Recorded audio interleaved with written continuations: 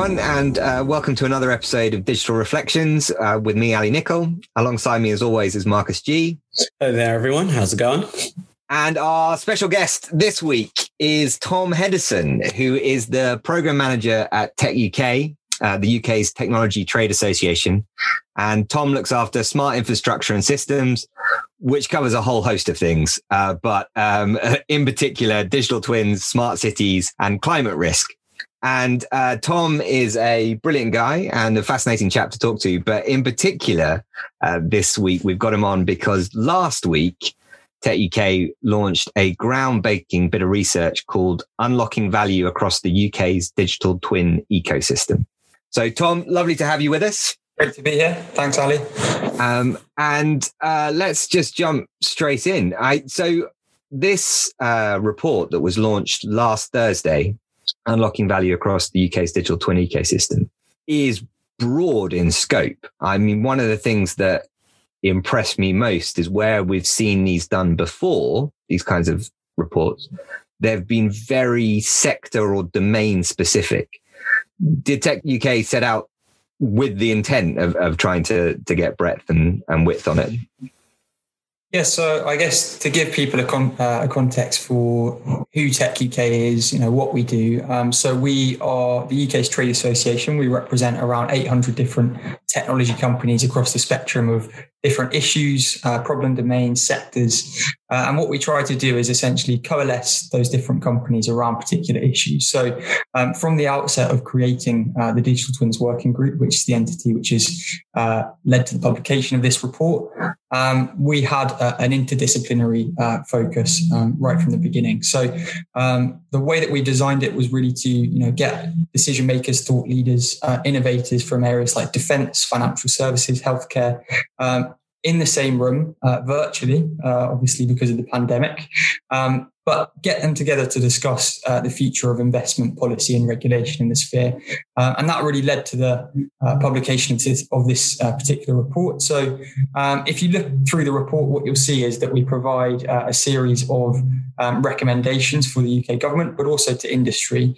And these recommendations aren't necessarily aimed at a particular sector.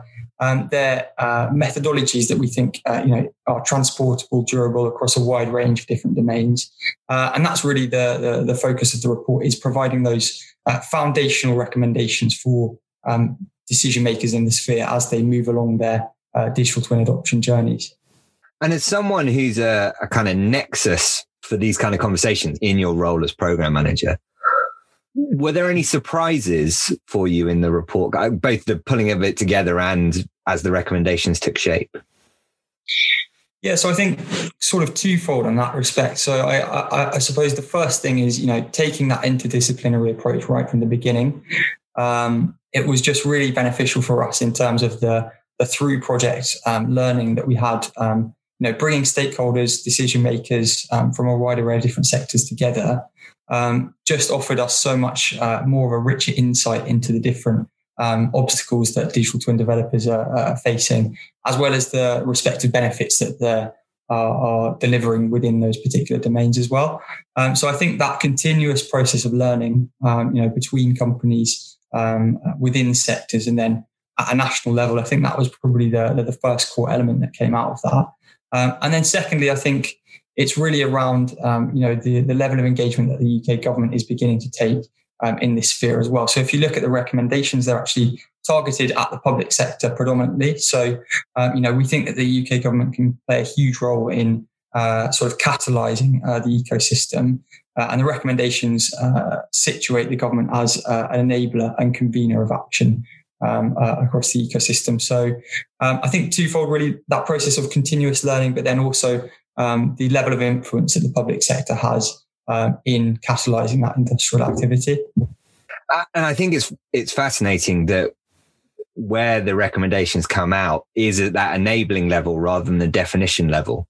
So not defining what good looks like, but enabling good to happen, I think is a really interesting approach, and one that feels like the right fit for public funds and usage, when you look at data for the public good as a kind of starting point for this stuff, without getting into the specifics of, okay, this is how you should do it and what it should look like. Because as you highlight in the report, people have been doing digital twin stuff since the 2000s. I mean, people are already on a journey.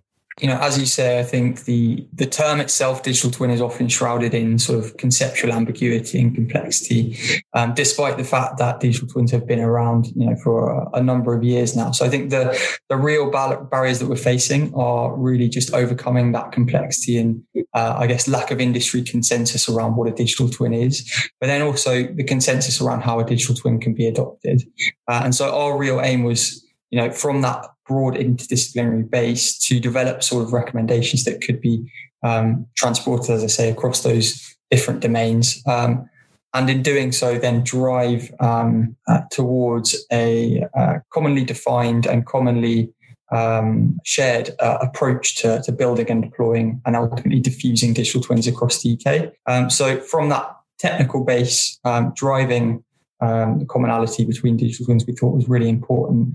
And then would lay the foundation long term for the integration of digital twins across those sectoral and disciplinary backgrounds, which, in the report we spell out as incredibly key for the UK as it looks to combat those complex interconnected challenges that we know the UK is facing in the wake of the pandemic. So I think building that foundation for integration and ultimately interoperability between digital twins is something that we consistently cite throughout the report. And I think it comes from that industry level consensus around what a digital twin is, how you describe it, what the use cases are, what terminology and language you ultimately use to articulate the opportunity that's associated with a digital twin. That terminology and consensus issue is something that's often overlooked and something that people generally sort of just want to move beyond. But I think by addressing it head on, hopefully we've provided a significant contribution to the ecosystem and laid the foundations for interoperability long term.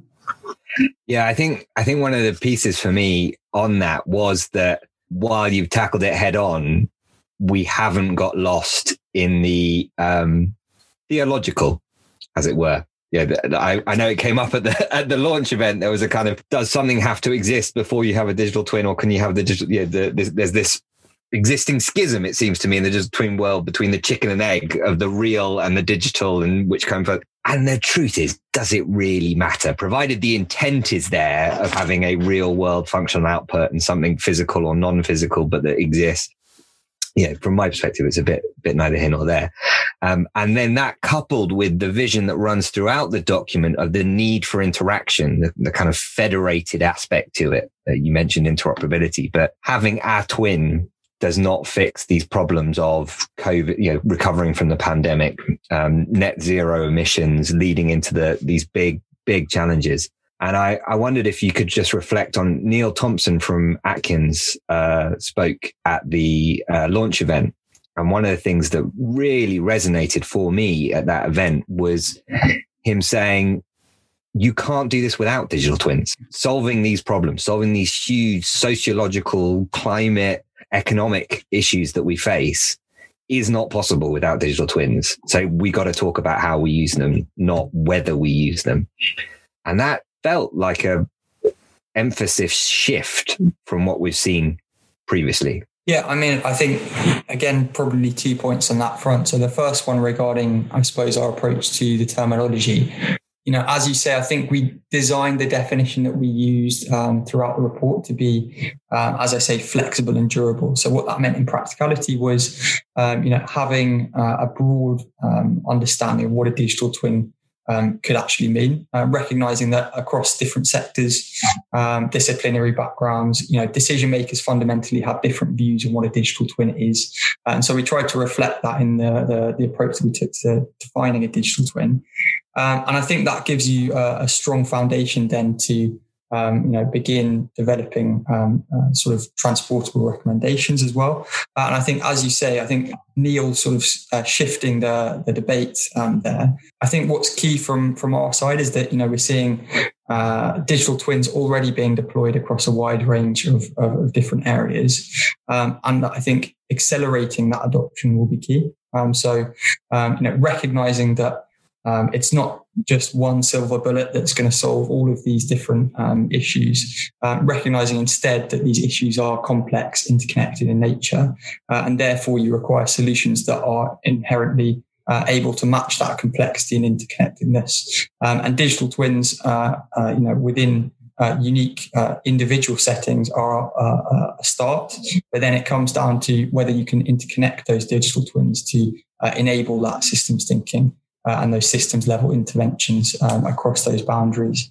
And we think, in terms of the interoperability side of things, I think, we're seeing immense opportunities in the here and now to leverage technologies that can drive interoperability between digital twins. So, as you say, semantic modeling, open data, lots of different technologies that we can see in the here and now that can be leveraged.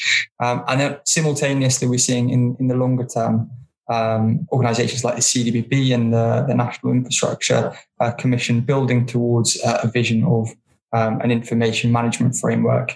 And what the report sets out is essentially advice to industry saying that you should be observing and making use of technologies in the here and now to drive interoperability between digital twins, but then keeping in mind that this longer term trend is occurring, and just having plans in place that match and align with that national level ambition.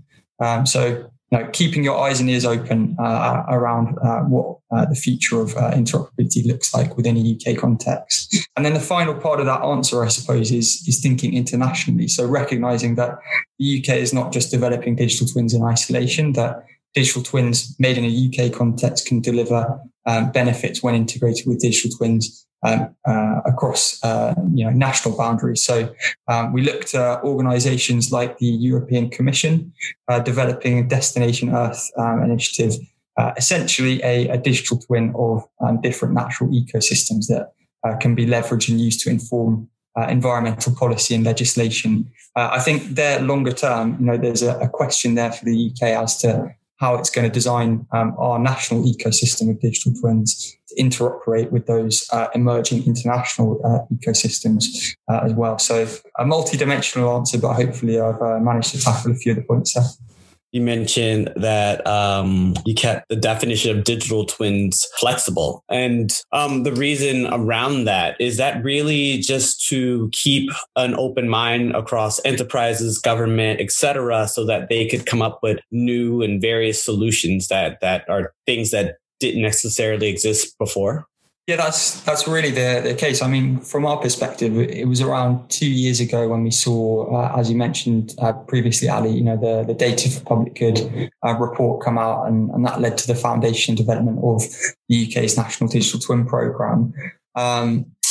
And that was predominantly, based in the UK's built environment sector. So we're seeing a lot of applications of digital twins within the construction and built environment space. Incredibly transformative projects which are set to deliver, benefits to people, the economy, citizens, and the planet long term.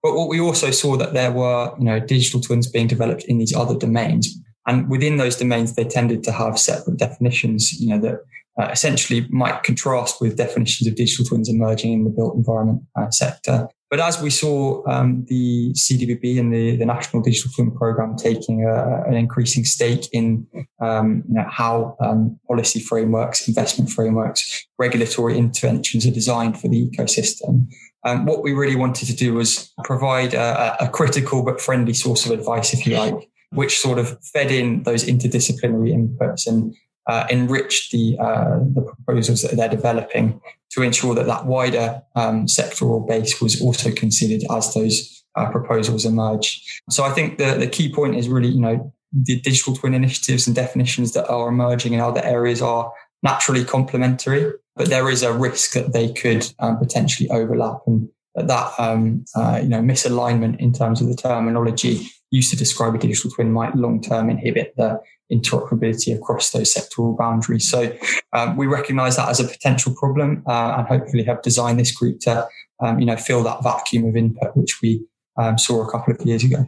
I personally love the vision within precision approach to this. We know where we're going, and there are Jonathan Ayres at AMRC, and I know you work very closely with them, Rab Scott, the director there was at the launch event. But that, they talk of the fact that it's an approach. The technology exists, people can do stuff today, but the vision that we will need to come together and work together across sectors, across national boundaries, means that we don't know quite what that's going to look like, but it is coming. So keep an eye out for it. So as a kind of final element of this, I wonder where next for you and Tech UK in terms of what you're doing. Obviously, there's some follow-up. Lobbying's perhaps a bit strong, but the kind of, there are recommendations here, that taking that to government, saying that this is what we recommend. But I wonder what kind of your vision for the next steps of the program and Tech UK's involvement will be.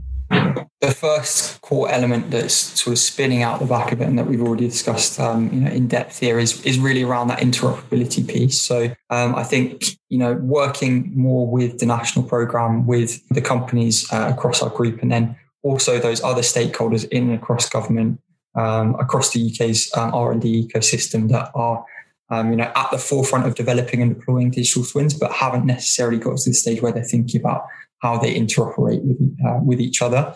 So I think just broadening that scope of interaction to highlight our approach to driving interoperability and begin enabling them to understand what tools are at their disposal and how they can begin developing those foundations for interoperability. The second element then I think is around just looking at the UK's political timetable. So towards the end of the year in November, the UK and Glasgow as a city is going to be hosting the COP26 UN Global Summit on climate change. So we think there's an incredible opportunity there for the UK to pitch essentially the UK's digital twin ecosystem at that conference, highlight how UK enterprises are using digital twins to decarbonise, and ultimately convincing other international actors to begin exploring digital twins and using them to decarbonise. And we think there's a massive opportunity to do so, and that's articulated in the report. And then the third element, I think, is around the procurement of digital twins. So one of the key points that we focus on in the report is that I guess there's this misconception that digital twins are sort of one-off linear products and services that can be procured off the shelf, if you like. And what we see actually is that digital twins almost result from a significant systems integration effort. And by that we mean, there are a wide range of different technical and socio-technical components that go into making a digital twin. And it's often difficult for decision makers, and they tend to have, generalist backgrounds, to understand how you can procure and then integrate those different technical components. And so one of the things that we're going to be doing over the next few months is working with our supplier base to understand the dynamics of how that operates in practicality, what a useful tool for those procurers of technology would look like, and then ultimately just building out the granularity of our proposals for government. So again, if you take a look through the report, you'll see one of the recommendations is around building a procurement mechanism for digital twins. And so again, it's just a case of providing more detail to the government as it looks to implement that recommendation. Brilliant. And that last point there leads us on very nicely. One of the things that we like to do on this nascent podcast is invite people to bring in articles, links, documents, videos, anything really that they've seen that has stimulated some thought and interest for them. And I know that you have brought along the skills and competency framework from the CDBB. Just want to tell us a little bit about it as a doc and why you brought it with you. Yeah, sure. So a few days actually. Sorry, I'll start again now. That's okay. Yeah, sure. So the CDBB recently released with the National Digital Twin Programme and in partnership with the Construction Innovation Hub, a skills and competency framework that essentially helps individuals, organisations, training bodies to understand what the roles and competencies needed to support the digital twin rollout look like. And so, we think this is a really good resource, represents the first step in a journey to set out and develop the skills and competencies required to reimagine, the career pathways or to required to build out a digital twin or to, grow your organization as you look to test and deploy digital twins within your context. And yeah, I think it's just a really strong document that's obviously grounded in the context of the UK's built environment, but with important lessons for other sectors and problem domains. And it's an area that Tech UK, again, will be looking at in more detail. So from our side, thinking about critical elements associated with mobilizing a team in the digital twin space. So it's an area that Tech UK will be looking at in more detail. So from our side, the critical elements we think are important include building off an interdisciplinary base, championing diversity as you build a digital twin team, listening to and learning from domain experts as well. So, if you don't have the domain expertise to understand the complex dimensions of the real world system, it's difficult to use a digital twin because, they enhance understanding of that system. And then potentially most crucially is really developing the analytical capability to think in abstract terms over time. So sometimes, it's important to be able to think in metaphors, if you like, think about how abstract concepts will ultimately evolve. And we think that having those types of individuals within your organization will ultimately drive forward those conditions for scalability, extensibility, interoperability that we highlight as crucial to delivering that sort of systems level change within the report itself. Yeah, I think it's fascinating. We've touched on this a couple of times in other conversations about how the world is changing and skills are going to need to be different. And you can't claim in radical innovation that fundamentally changes how we do business and how we interact with each other. It's going to be the skills we know today are going to make us fit for purpose. And I think one of the things that comes out of the report that you've shared is that the things around real focus on transformational leadership, business analysis, but also the data modeling, security and ethics, both of which do speak to me to the point that exactly the point you're making about thinking in the abstract over time. As you move from kind of linear project-based integrations and IT solutions to these through life digital thread data mesh, all the gubbins that surrounds digital twins, the interactions and interoperability, it fundamentally changes how you have to think about things, and that is a skill.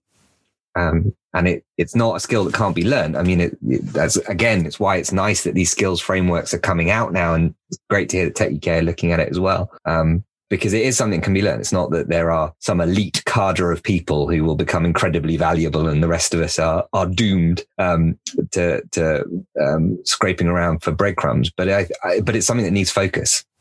From our side, I think one point that potentially needs to be articulated beyond the publication of the report is just to say, digital twinning is not inherently a task resigned for specialists. So you can't be a non-specialist. You can be someone in your garden shed developing a digital twin.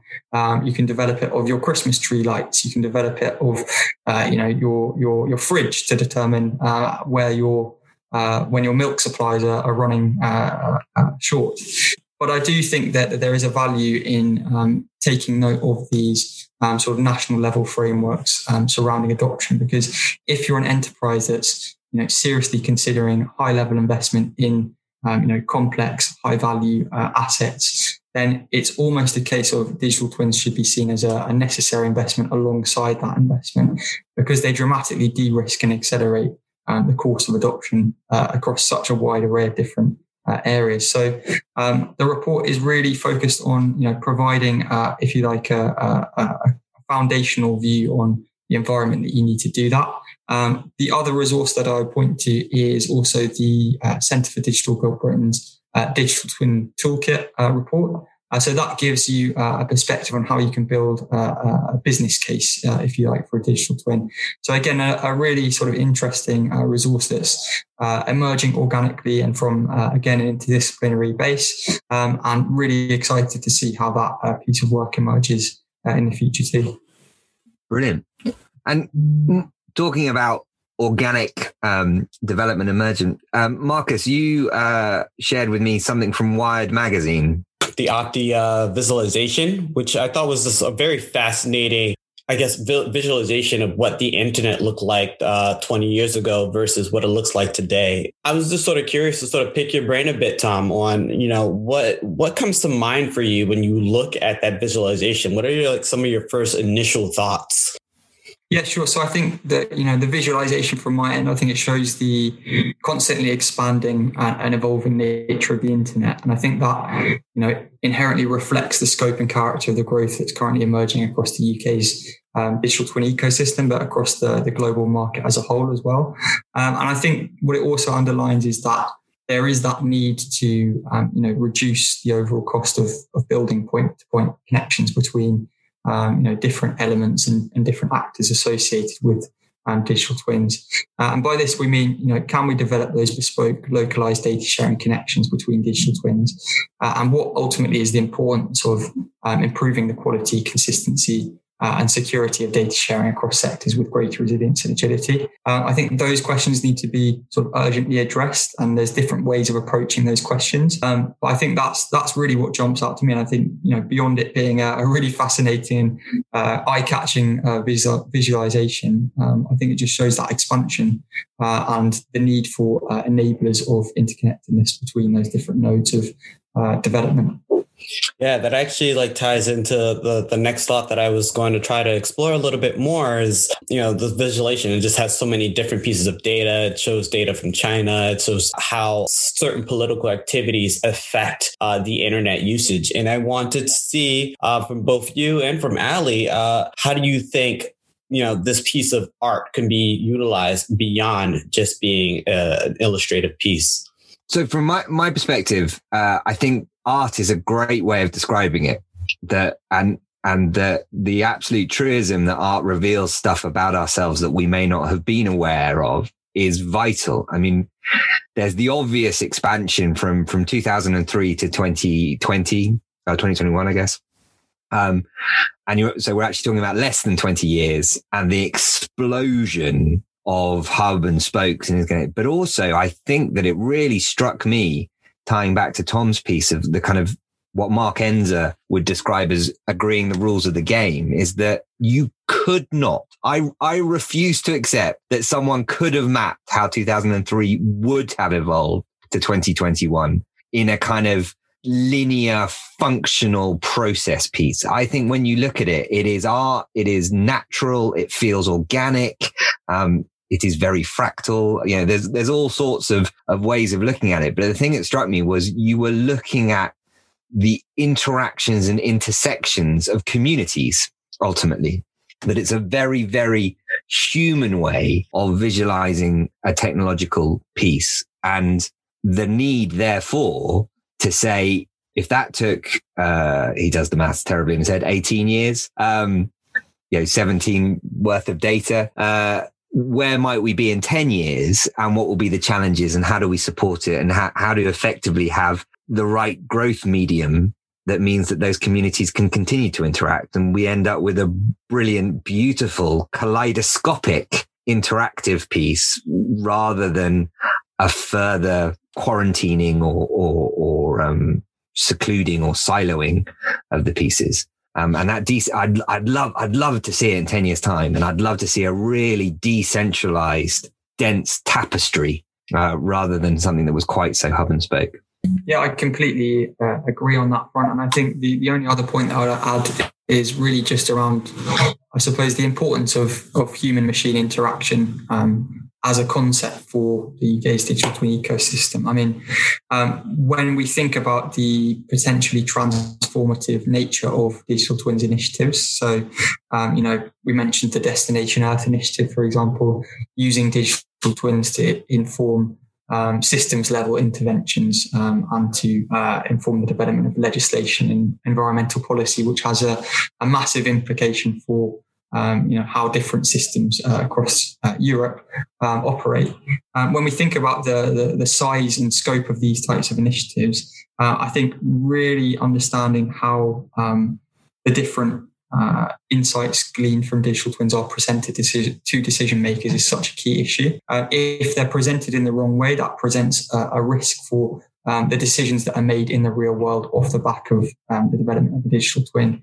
If there's not a comprehensive, commonly accepted approach to capturing risks associated with a digital twin, and then conveying those in a digestible way to decision makers that are ultimately in charge of using those digital twins to make real world decisions, that can have incredibly broad and long lasting consequences for the systems that we depend on to thrive. So I think just only to add, that human computer interaction element is so key and shouldn't be overlooked. And it's actually one of the critical elements that we cite in the report as, being involved in that control loop between real world and digital systems. And you're very good at this, Tom. That tees up, I think, the piece that I've bought perfectly. So I bought a Medium blog about NTT disruptions, virtual patient observation.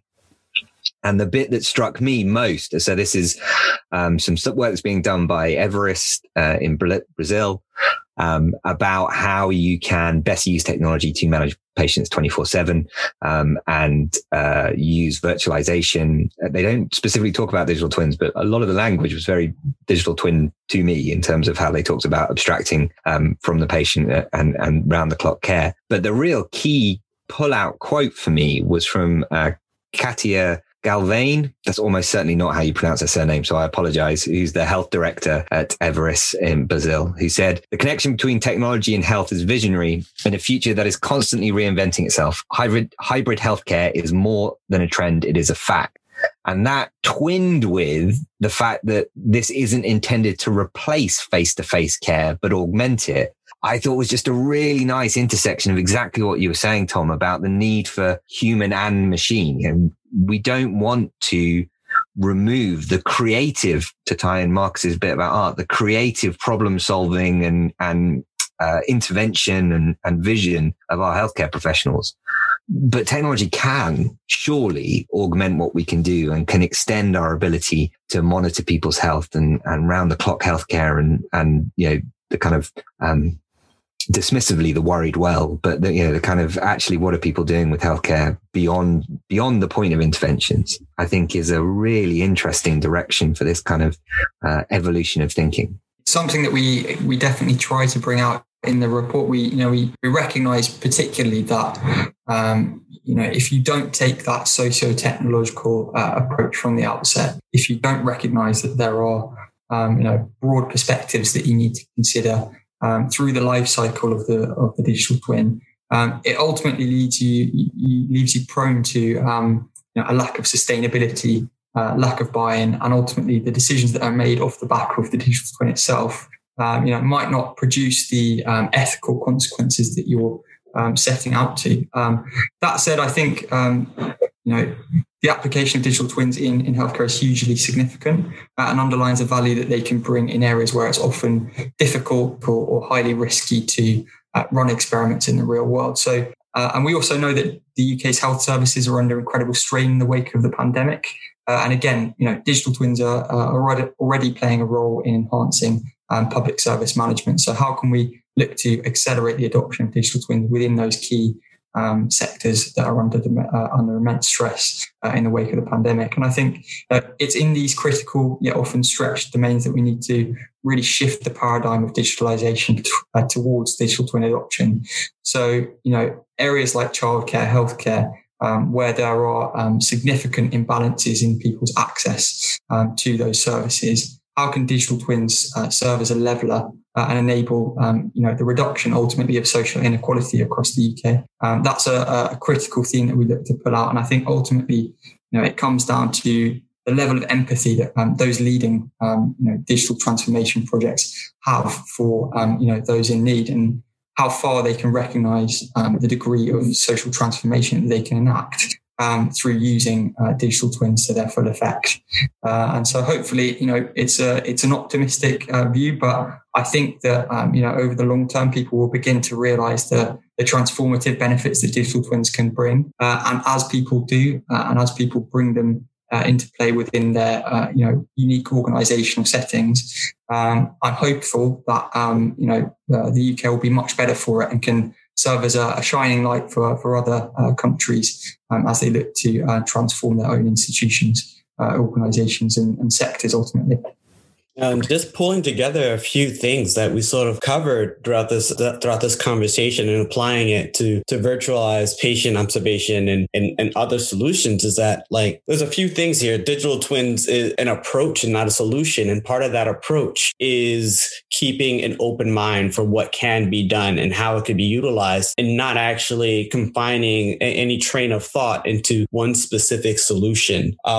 And I thought that was like one of the things that could really help expand the different kinds of things, the different kind of initiatives that could be done inside of virtual patient observation. And even with the previous article where we had that art visualization, thinking outside of that box, having people, these different the different titles and types of people that, you mentioned with the article that you brought along, not being siloed into any particular job or task, but actually being open to coming up with new and innovative solutions. And the other thing, and what Ali mentioned earlier is, which one kind of comes first, the digital twin or the data? One of the things that pop in my head is which should come first, the digital twin or the solution? And at the end of the day, it almost doesn't matter. And also, maybe the digital twin comes first. We put in a digital twin, we get the information, we get the data, we're actually able to utilize it, allow it to interoperate, and then all kinds of solutions can come out of all kinds of different people that are involved. So I think that's one of the little fascinating things that's sort of popping up. I think that's really interesting, Marcus, and I think it ties to Tom's point about, when I hear it, about the need for use cases and how you start and whatever, effectively starting from the problem end. One of the things that we've seen in the US, in particular in the healthcare sector, with COVID, is things like longitudinal patient studies and those kind of double-blind studies have been that much harder. I mean, they're already really difficult to get proper double-blind studies going and so on, and manage all the variables and so. But then you look at, actually, can people travel? Can we get access to people? Can we have physical proximity to people? Suddenly it all gets very difficult. We've seen My Smarter Essex and others discussing the kind of, well, actually, if you've got anonymized digital twins of people and cohorts of people, you can actually get a lot more granular. And I know this was something that patients like me with Digital Me were doing 5 or 6 years ago, was actually, hold on, globally, you've got all these people that share common physiology, share common environmental aspects, share common lifestyle approaches. Can't we do something with these that means that we are absolutely generating new data on studies of all sorts of longitudinal aspects without having to start from scratch every time, without having to find people and source them and talk to them? And I think that optimism is the bit that's really shining out for me from the stuff that you've been telling, Tom, and indeed that the report highlights, is that these are proper tricky challenges, but there may just be an approach that can help us solve them. And it will not be easy, and it will not be delivered to us on a plate. But if we can have a bit of a roadmap, if we can unlock the value, then actually these aren't intractable problems. They aren't the unsolvable dilemmas that we've just accepted. They are stuff that we can do something about.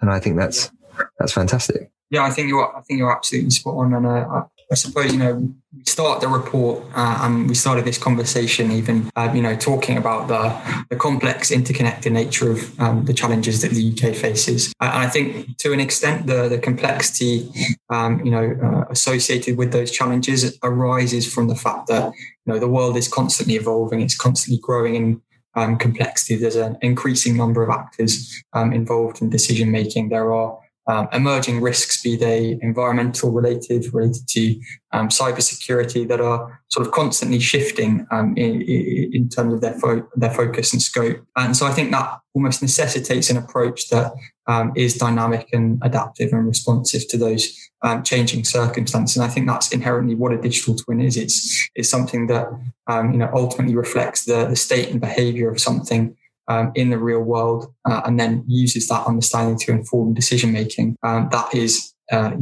ultimately itself then dynamic and responsive to those changing circumstances as well. So I think it's, as Neil said, I think it's becoming almost an imperative that digital twins are included as part of that decision making cycle. What we try to do in the report is build a sense of, if you're thinking that a digital twin is part of the answer to that increasing level of complexity and changing levels of risk that you're facing and deep uncertainty, then how do you ultimately develop those foundations for scalability, interoperability, extensibility? How can you build a foundational environment that is dynamic and responsive to shifting capabilities, but also potentially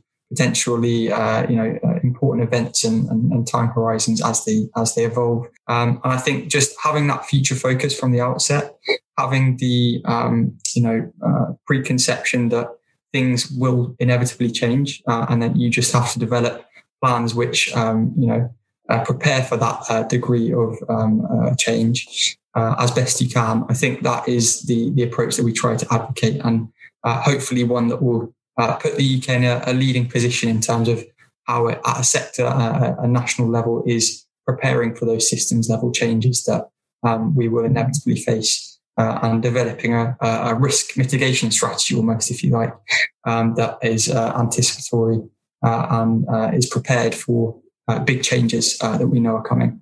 Fantastic. And what a brilliant summation. That unfortunately is all we have time for today, but it has been fascinating. So the report we've been discussing is Unlocking Value Across the UK's Digital Twin Ecosystem. The man behind it, I realize it's not a one-man job, but Tom has been driving this with ruthless efficiency, is Tom Henderson, who's the program manager at Tech UK, the UK's Technology Trade Association. Tom, it's been an absolute pleasure having you on. Really, really enjoyed the conversation. Thank you for taking time to talk to us. Thank you very much, and delighted to be on here. Brilliant. So from me, Ali Nicol, and from Marcus G. Thank you. Thank you so much for coming. We'll see you next time. Thanks very much.